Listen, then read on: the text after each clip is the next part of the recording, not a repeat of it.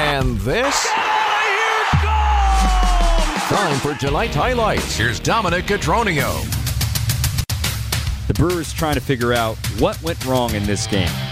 There's positives, there's negatives in every contest, but the Brewers actually started out in a very positive fashion. Eric Lauer getting the start. He was rolling early. His first 6 outs in this game were all via strikeout, coming out on fire. We go to the bottom of the second inning when the offense started for the Brewer crew. Leading things off, Christian Yelich.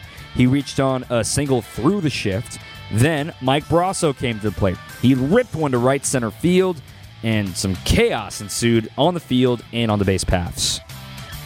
It's now bases loaded 12. Yep. Not even. Oh, swinging a drive into right and deep. Get up! Get up! Get out of here! It's off the wall!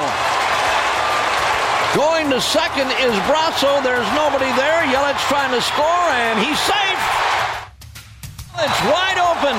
Jason Lane had him coming all the way. Yelich with a pat on the back for Tom Hallion, saying he made the right call. Fortes might want to take another look at this one. Don Mattingly says, hang on a minute. They did not end up challenging it. It was a great slide by Christian Yelich after the Marlins kind of threw it around after Avisario Garcia tried to throw it back into the infield. So now the Brewers have a runner on second, still nobody out, and they've got the first run of the game on the board. Luis Urias flies out. By the way, we haven't mentioned Luis Urias had a great night defensively. Doesn't quite make it into the highlights, but he was phenomenal defensively tonight. Then, Keston Hiura coming to the plate. He works the count. 2 balls, 2 strikes. 6th pitch he sees. He gets the job done. Hiura lines a rocket into right center. Brasso's going to score. It got by Garcia. Keston Hiura going into second base. And the Brewers on a rocket by Keston Hiura. That one, even with Birdie playing straight away, there was no shot for him to catch that one. The Brewers didn't hit a home run tonight, but that's a play that we're going to say Keston Hiura rings the bell. A 2-strike run-scoring knock, taking advantage of what he was given. So the Brewers ring the bell again from that double from Keston Hiura. And don't forget, you don't have to wait until Christmas time to put money in the bell and money in the Salvation Army Red Kettle and ring the bell. Donate today at samilwaukee.org. Next up, the Brewers up 2-0. Eric Lauer rolling along at this point. He ended up with 8 strikeouts through 4 innings. Goes back for the 5th. Another strikeout. Absolutely on fire in this contest. And then he hands it over to the bullpen. Peter Strzelecki, a scoreless 6th inning, leaving a couple of runners stranded. We go to the 7th inning. Freddie Peralta kind of turns some heads around, saying, wait a minute, why is Freddie Peralta pitching in this game? Well, he goes a 9-pitch 7th inning, so you're feeling a whole lot better about that. Brewers still leading 2-0. We go to the 8th inning. A leadoff single by Jordan Groshans. You're thinking, okay, no big deal. Then a pop-out. Then another single. Like, wait a minute. Runners on first and second. Still only 1 out. Freddie Peralta dealing with some traffic, and he rose to the occasion. The pitch. Hey! Struck him out swinging.